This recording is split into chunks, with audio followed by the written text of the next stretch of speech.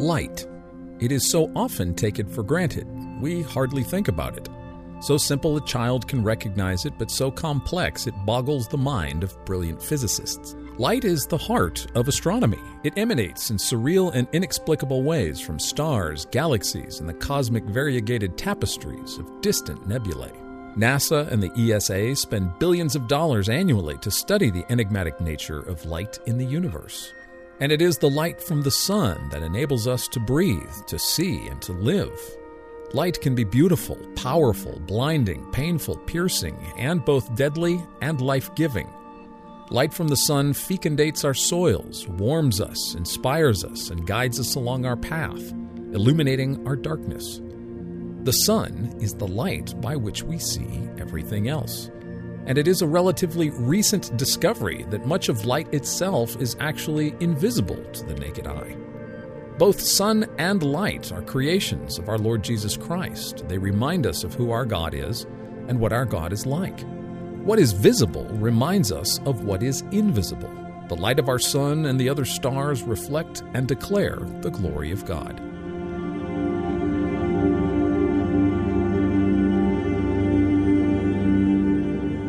The sun can be understood and appreciated in a multitude of different ways, but first and foremost, it is best understood as created by God for signs, for seasons, for days, and for years, and for His glory.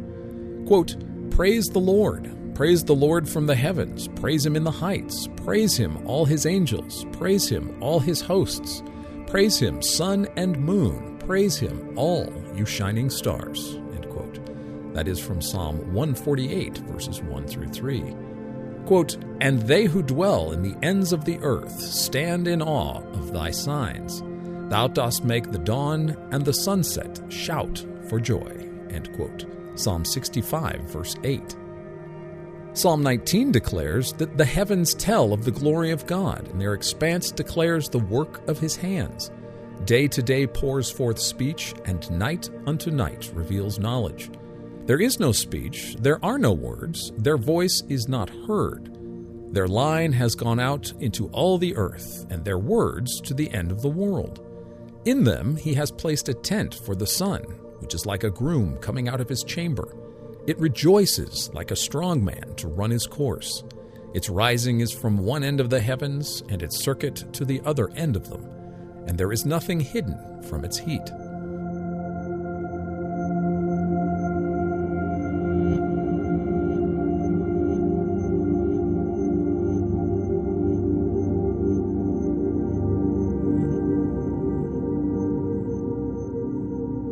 Modern astronomical sciences are primarily concerned with understanding the technical apparatus of how the sun works, how the planets orbit it, how it burns fuel and gives light, and sits upon an invisible canopy of space-time fabric. In ancient and medieval times, however, the question was how God, the unmoved mover, could be the author of all the celestial motion we observe. The Greek philosopher Aristotle posited that, quote, "He moves as beloved," end quote. As the poet Dante concluded in his masterful Divine Comedy, it is love that moves the sun and other stars. Motion was caused by a God who is love, who does not change, by God with whom there is no variation or shadow of turning, much as the objects of our affection move us into action. A husband's love for his wife moves him to act on her behalf. This is the poetry of Psalm 19. The sun is like a bridegroom coming out of his chamber. The sun and other stars are moved by love. As C.S. Lewis observed, the medievals' primum mobile, their model of the sun, planets, and stars which comprise the whole universe, is, quote, "moved by its love for God, and being moved communicates its love for God and being," end quote.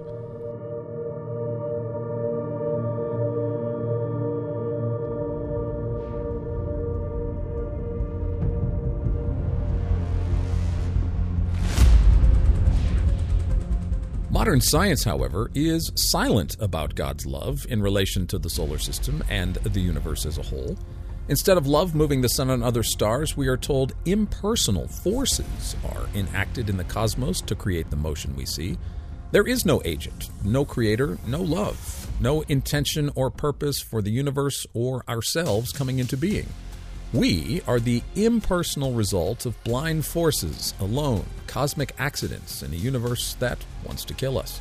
But these conclusions, often reached by purveyors of secularism, are not scientific conclusions at all. Certainly, modern science has discovered a variety of fantastic and inexplicable mathematical descriptions of relationships between matter and energy, which also attest to divine intelligence. But any astrophysicist, secular or religious, will tell you that whatever was at work in the beginning of our universe was wholly different than what we now understand. In the end, modern scientific explanations for the sun and other stars don't negate the truth of Scripture that the creation of the universe was first and foremost an act of love and divine glory.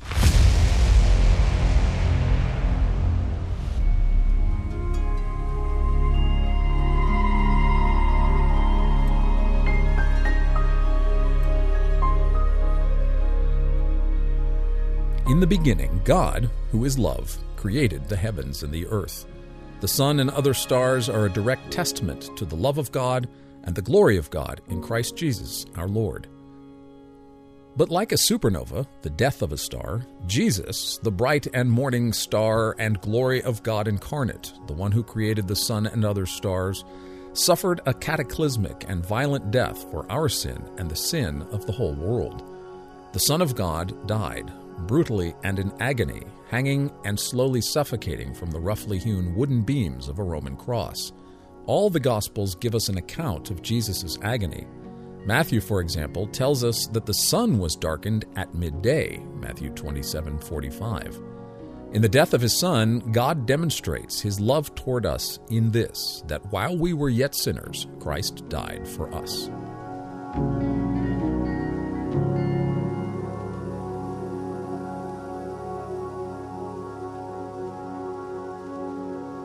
Presently, no astronomical theories can explain what happened to the sun for about 6 hours as it sat in a terrible darkness the day Jesus died. The earth also quaked and reeled like a drunken man, and many of the dead came out of their tombs. The shockwaves of the death of the Son of God darkened the heavens and shook the earth. Truly, this was the Son of God, said the centurion who stood nearby. And in the end of time, just prior to Jesus' return, the sun will not give its light. Both secular astronomy and Scripture agree on this point.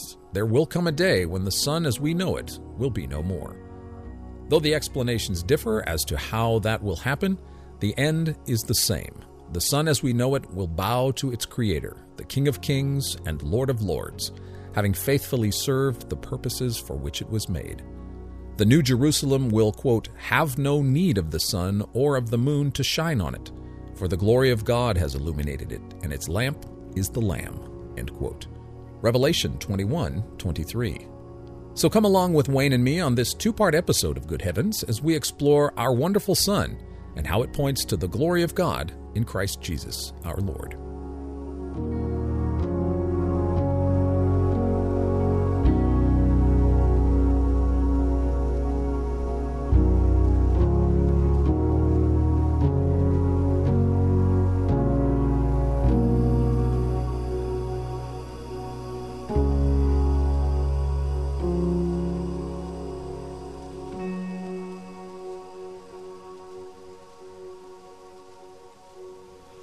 Well, good heavens, Wayne, the sun is shining, and it's a new episode. How are you today? I'm good, Dan, and here we go again. Here we go again. We are going to give this a whirl. We are talking about something that is as obvious as the sun in the sky. Oh, wait, it is the sun in the sky. That's what we're talking about today, the sun. So, yeah, and we're going to kind of stop and think about what it means and some interesting things to think about. And how does it relate to God? And Right. So it's not just, this isn't, if you're new to Good Heavens, we'll talk about some science. We certainly will, and give you some brief facts that you can dig into for yourself. But we also say, well, how does this relate? We're always trying to relate it to Scripture as best we can. With as wide of an interpretation that any Christian can agree with us for the most part. And so we try to tie it back into the glory of God, because that's what the heavens declare, the glory of God. And the sun is part of that glory. And so we're going to talk about the closest star to our planet, the sun. So let's begin, Wayne, where it all began, in the book of Genesis. Yes. Yeah. So what's interesting, and you've seen this because you've been in apologetics like I have, and you've been into the science and the solar systems, and your expertise is planets, especially Pluto. But the sun is a star. It's rather amazing. It's the closest star to our little planet. And God created it. Now, when you get into Genesis, of course, and like I said a minute ago, you and I have both been a part of the apologetic community for a long time. You longer than I have, actually. But increasingly and disappointingly, you see a lot of Christians, whether they're maybe liberal or some that would consider themselves mainstream, that would look at the creation account in Genesis and think that you couldn't take it as it happened the way Moses wrote it. So never mind the liberal debates about we don't know who wrote Genesis. Jesus affirms that Moses wrote Genesis. And so we will trust that the Lord knows the author of Genesis and can believe that. But the account in Genesis, Wayne, has our sun coming into being on day 4 of creation after God creates living things. And that is anathema to science today. And I say, when I say living things, I say plants and vegetation. Now, there was no creatures like, beasts and things like that. No birds or fish. That comes after the sun. But the sun came after plants. And the sun came after morning and evening of the first 3 days. So this is anathema to modern science, Wayne. Yes, and so in Genesis chapter 1, it describes light because there's a day-night cycle before the sun is created. Yeah, and there's always been some questions about that, and Genesis doesn't really explain that. But I think the point is that we should not worship the sun. I mean, there are people at the time of the writing of Genesis who really did worship the sun. Yes. But God is the source of everything. Right. So light comes from God. So everything is really from God, whether there's a lighted object like the sun or not. Okay, the sun is an object. It's a thing. It's a created thing. But God can provide light with or without things. Right. He does not need the mediation of something he created in order to perform a task. Right. So often Christians have sometimes called the sun a light bearer. It's not a... Yeah. Right. But God can provide for us with or without the sun. And one more thing, Dan, is in the end, if you read the book of Revelation, you find again there's no need for a sun because God creates a new heavens and a new earth, and it says there's no need for the light of the sun because the Lord God will be the light. Right. The sun, you might say, is an intermediary between us and God, declaring glory in a way that we can understand.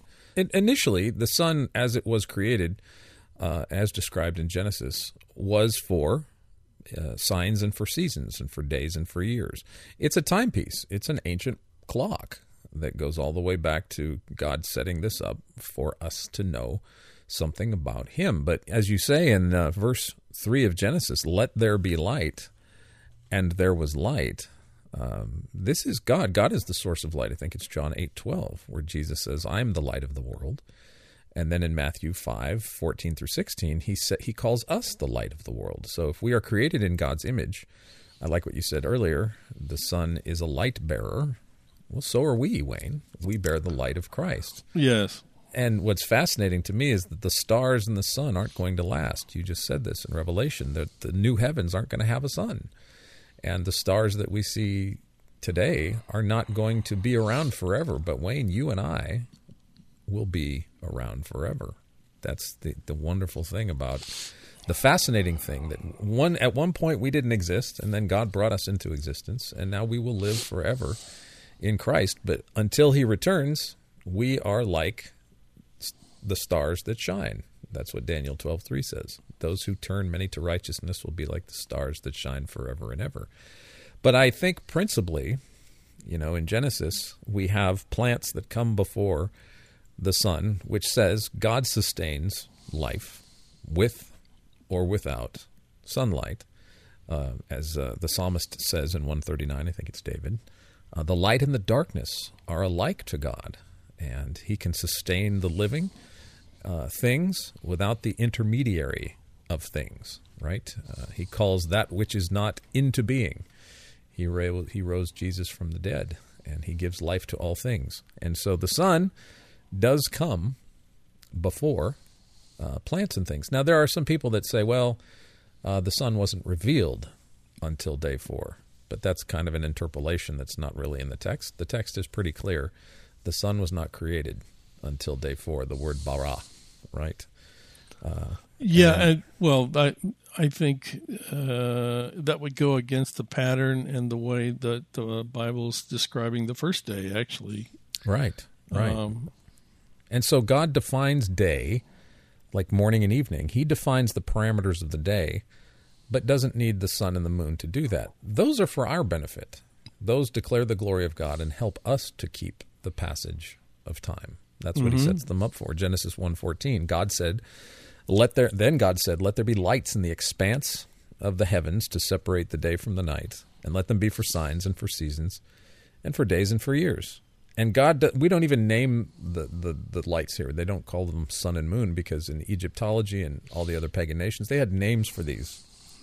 And this was a repudiation of solar worship. That yes. These things are things that God made. They are not beings to be worshipped. Interestingly enough, along that point, one of the episodes, I think it's either Lives of Stars, which is a Cosmos episode, Carl Sagan, Carl Sagan says that our ancestors worshipped the sun. I mean, he was right. There's all kinds of solar worship in the ancient world. And he said, Carl Sagan goes on to say that, they were far from foolish for worshiping the sun. And he says, if we should worship a power greater than ourselves, shouldn't we worship the sun and other stars? Because why? What's the assumption of modernity, Wayne? That we didn't come from God.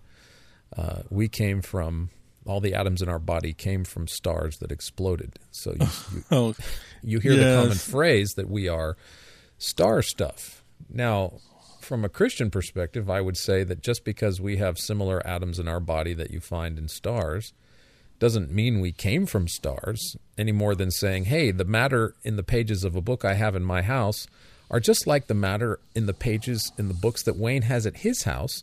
Therefore, the books in my house must have come from Wayne's house. That doesn't make any sense.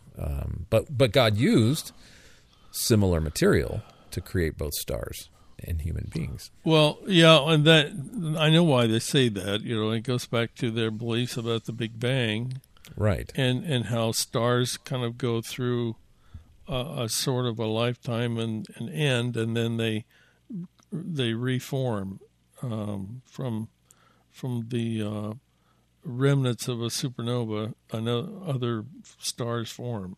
It's interesting too, Wayne, because if entropy is what it is, the usable energy in the universe is running down, it's hard to explain stellar evolution. We did a whole podcast on how do stars form, and yet it seems star formation in modern evolutionary cosmology, like the universe is a long, slow, gradual process of development where things come together and are created.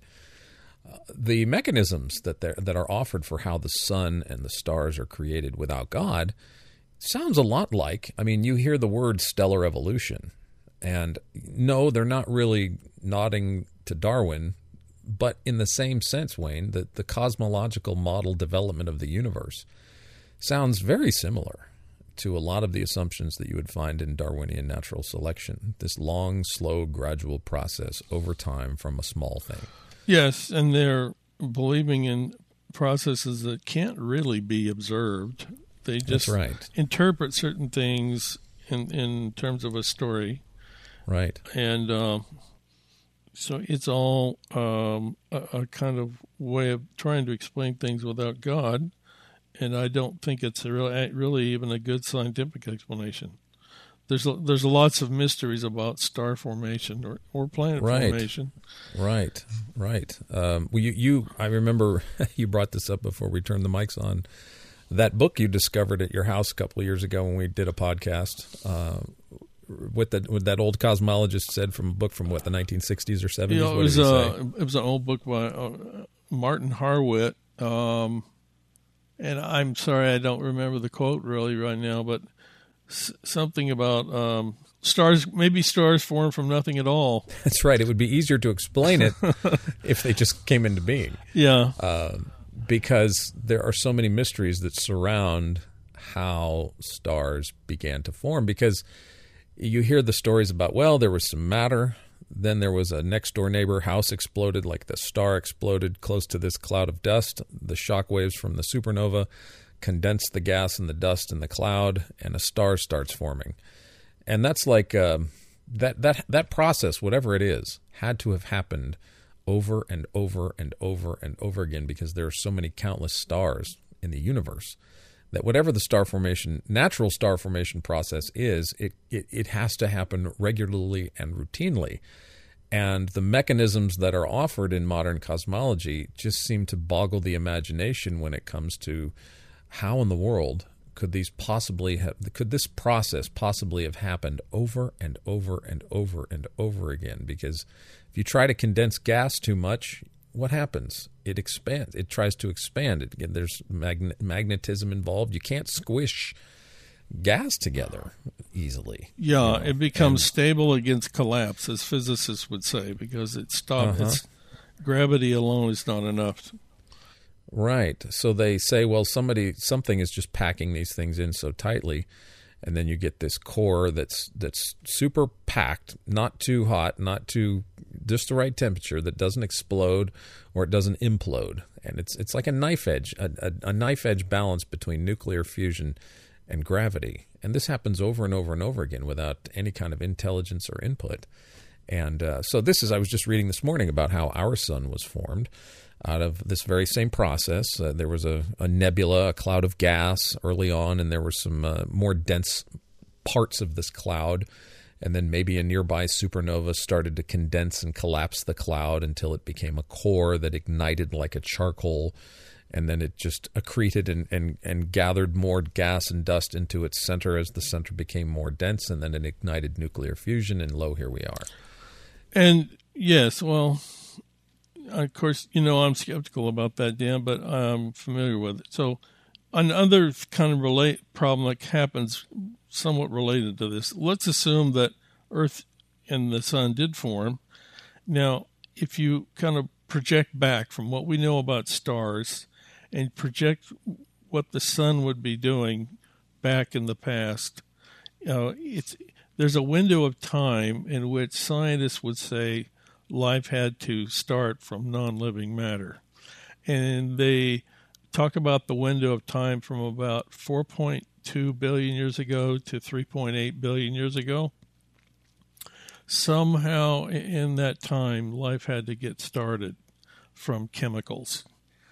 And we've talked about that problem in another podcast about comets that we did, Dan. Yeah. But anyway, somewhere in that time is when life has to evolve and start evolving, the first cell.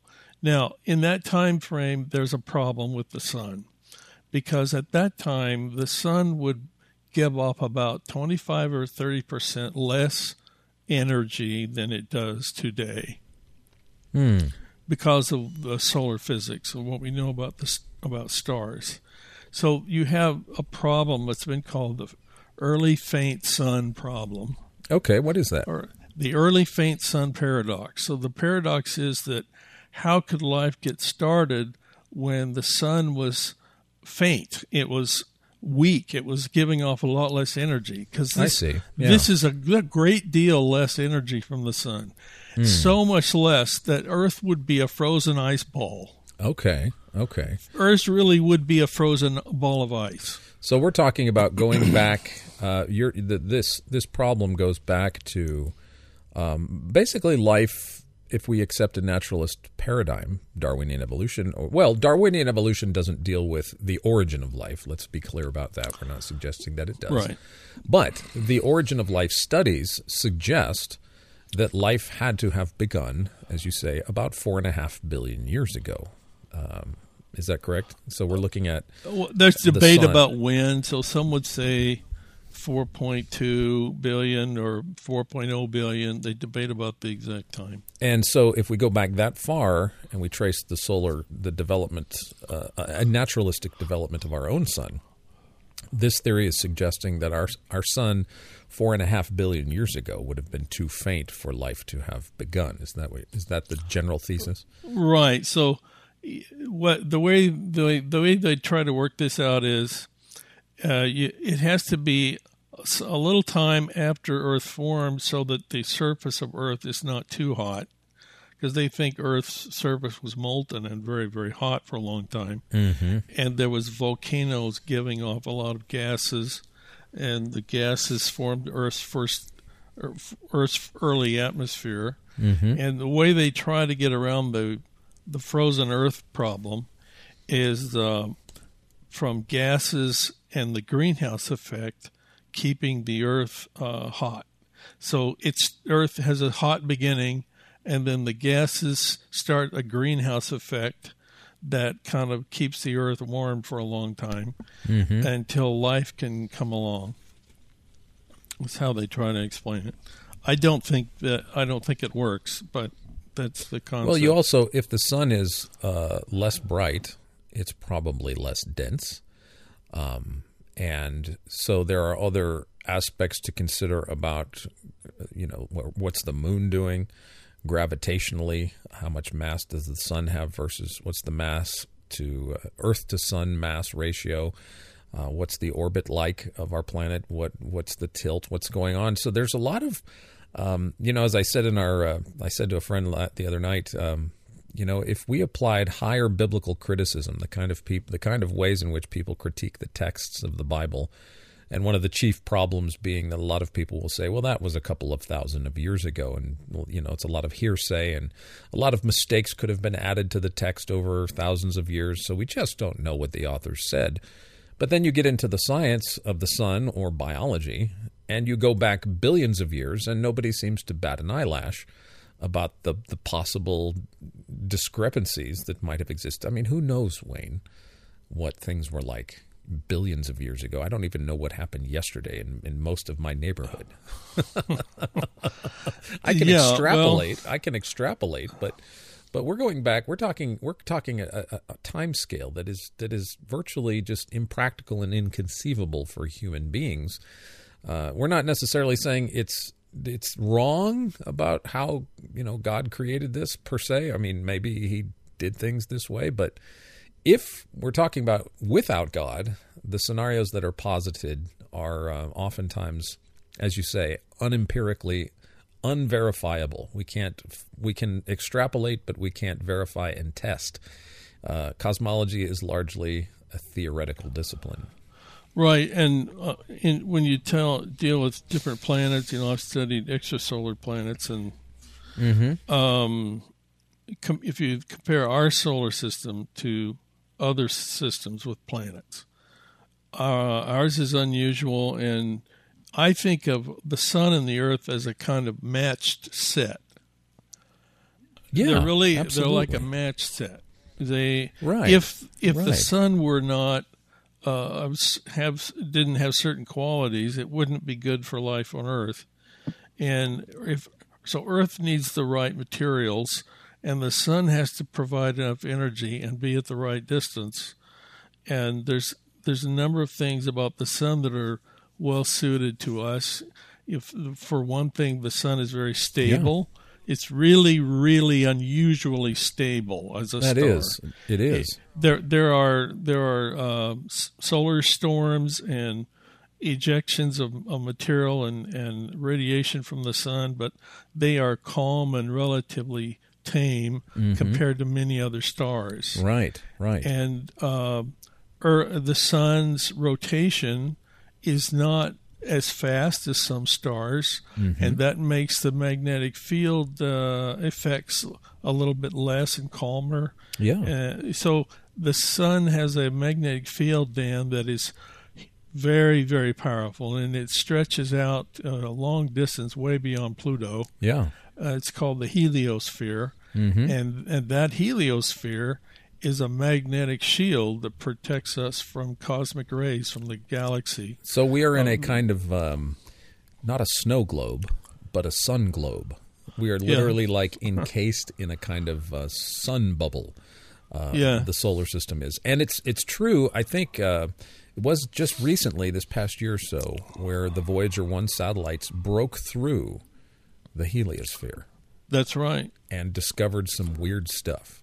I don't know what it is. We need to do a podcast on what did the Voyagers see when they went through the heliosphere. Because that's first man-made objects to penetrate the heliosphere, to go outside the boundary of our solar system. And they've encountered some things. I don't know what exactly they've encountered, not aliens or anything, but they encountered some unexpected data. One thing I was reading in preparation for our talk, and this is it's a good science book if you're interested. It's called Nearest Star: The Surprising Science of Our Sun. It's a second edition by Leon Goulb and J.M. Pasakoff, and they are astronomers. And the first edition of the book came out in 2001. Second editions followed shortly. But they say they're talking – now, this is in 2001. So this is about 8 years before the Kepler Planetary Hunter telescope went up. And that telescope has exponentially blown our minds away with finding extrasolar planets. I mean, there's thousands now.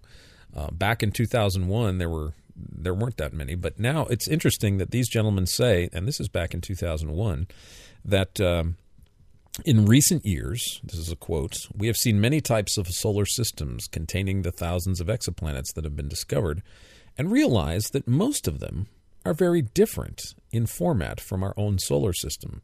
And I love what they say here. They say, quote, generalizing from our own solar system turned out to be very wrong.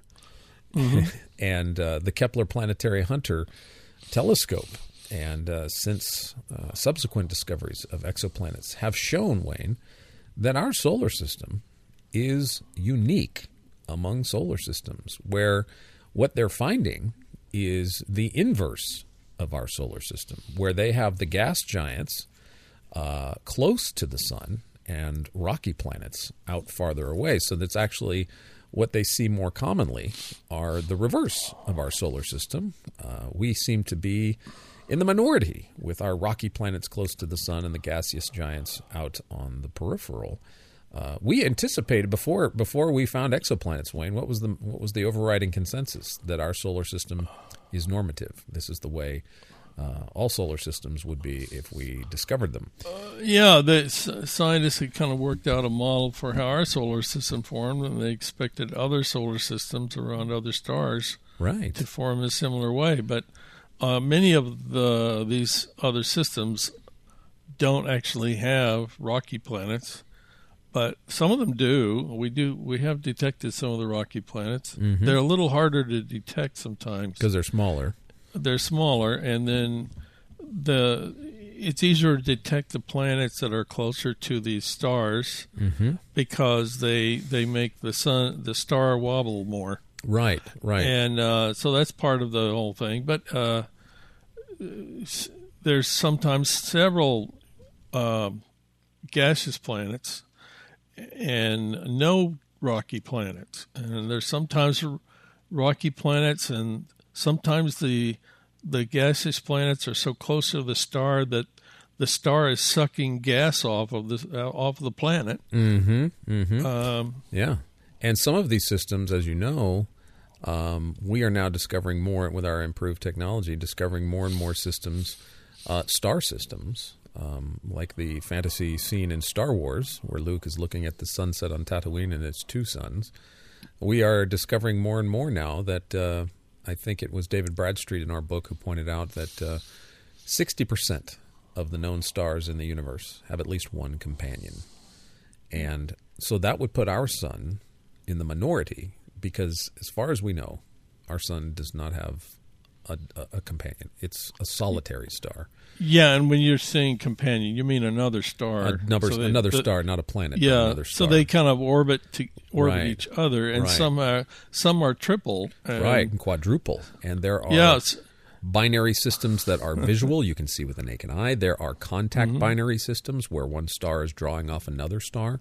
There are spectroscopic binary stars where the stars orbit so close to one another you can only tell there's another one there by how the spectra of one star changes into the spectra of another star, which indicates the passing of a star in front of the other, and you can only tell this through a spectrometer.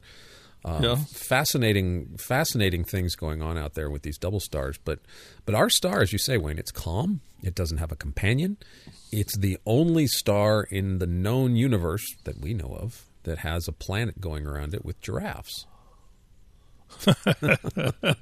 That's right, and roses, and all kinds of things, roses and stars and coffee and good heavens, it's the only the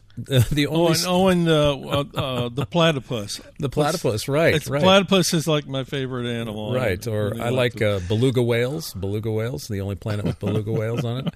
So when you hear the mantra from people that say our sun is an average star, not really. I'm not going to give you that. not until we find millions of other stars with planets with life on them. And it's interesting too, and this is another topic that we thought about discussing. Aliens and ancient aliens and what are aliens out there. We've done a series on UFOs, but we want to get back into this alien question at some point in the future. But the idea that our sun evolved and our planets evolved and life on Earth evolved, the assumption of aliens is really rooted in this idea of a slow, long, gradual process, not only of the universe, but of planets and of biological life. If it happened here, certainly it must have happened somewhere else. But that's really predicated upon a naturalistic view of how the universe and life came to be, isn't it? Yes, and Dan, there's a verse in the Bible that came to mind. I was going to talk about, and the Bible gives a non-naturalistic view. You can say that again. and where it makes things in nature relevant to God and to teach us about God. And I really like that, and it's always fascinating. So this is a verse in Psalm 84 in the Old Testament. I'm going to read a few verses around this to kind of get the idea here. So this is Psalm 84, verses 10 through 12. It says, "Better is one day in your courts than 1,000 elsewhere. I would rather be a doorkeeper in the house of my God than dwell in the tents of the wicked. For the Lord God is a sun and shield. The Lord bestows favor and honor. No good thing does he withhold from those whose walk is blameless. Wow. O Lord Almighty, blessed is the man who trusts in you." I love that. I have often cited Psalm 84:11 in presentations where I give examples from the sun and the earth. So what do we have in Psalm 84:11? Our God is, it's a metaphor, our God is a sun and shield. So right. So let's think about this. How would they have understood this? I think saying the Lord God is the sun is probably talking about God's provision. And it says he bestows favor and honor, so it's talking about God's provision. I think the sun allows Earth to be warm, and for there to be light for plants to grow food for us. So the sun is part of God's provision of food for us, and protects us and provides life for us in ways. and then it says the Lord God is a sun and shield. And I was just talking about how the sun is a shield from cosmic rays. So it is that. But the sun can also be dangerous to us, Dan. So God is sovereign over these things, and God can protect us from whatever happens. But there are times when events on the sun give off a lot of radiation that affects us here on Earth. Right, and I think there was some event on the sun right around the time of the cold spell that happened in February. Yes. We had we call it here in Texas Snowmageddon. Yeah, we had sub-zero temperatures for a week or so in February of this year, and there was a correlation, and the science is still out there, but there was a correlation between, and I just read this morning. There's a cycle called that solar astronomers call the Maunder minimum. And it was discovered, to be quick about it, the Maunder minimum is a period on the sun of low sunspot activity. In other words, in the I believe it's the 17th century, the 1600s, there were it was observed that the 17th and 18th centuries. It was observed, and Galileo did this. He had drawings. It was in 1610, I think. So, yeah, it goes back to Galileo. He observed sunspots. And you can kind of do this. We don't recommend it, but don't stare at the sun directly. But if there are cloudy days and you can see kind of the disk of the sun through clouds, some of these sunspots are noticeable with the naked eye, but we're not encouraging you to try this. Don't ever look at the sun without filters of some kind. I don't know how Galileo looked through the telescope at his sun without damaging his eyesight, but apparently he did this a couple of times. Anyway, recorded some sunspots, and so there was a heightened activity from about 1610 till about 1650. And then around the time of 1650, 1660, Wayne, these sunspots disappeared. They just stopped. And what they are basically are cool spots on the surface of the sun that look dark because the rest of the sun is hot and bright. These are spots that begin in, let's just call it the northern hemisphere of the sun because the sun has an equator. They begin in the northern part of the sun, and then by the time that they desist, they are closer to the equator of the sun by about 15 degrees, and so another cycle will start. And these sunspot cycles last about 11 years. Well, there was a period from about 1650 to about 1710 or the 1700s. So about 60 years or 70 years or so, there were no sunspots. And this is what is now known in astronomical history as the Maunder minimum. And during this Maunder minimum, there was a connection to a cold snap, a mini ice age in Europe. And so there's this idea that perhaps the sunspot activity or the lack of sunspot activity has something to do with cooler weather, cooler winters on our planet. And as you say, interesting, this happened just this past year. There seems to be a connection with low sunspot activity and unusually cold temperatures. But yeah, and Dan, we should talk about the magnetic field of the sun. Yeah, I want to finish up. You had a wonderful thought. We'll talk about that, but before you do, don't forget to get me back to that, so I don't go too off field. With the sun and the shield verse, Psalm 84:11 again. Jesus is both fully God and fully man, right? So he is God in the flesh. And I like to think of the sun and shield as kind of pointing toward that God has many attributes, of course, but I like the juxtaposition of sun and shield when we think of our own planet. Of course, this wasn't known to the ancients, but our Earth has a magnetic field, and it looks like, and when you see it in diagrams in astronomy books, the way that it's drawn, the magnetic field, the large face of it, it looks like a spider, and a large part of it is facing toward the sun.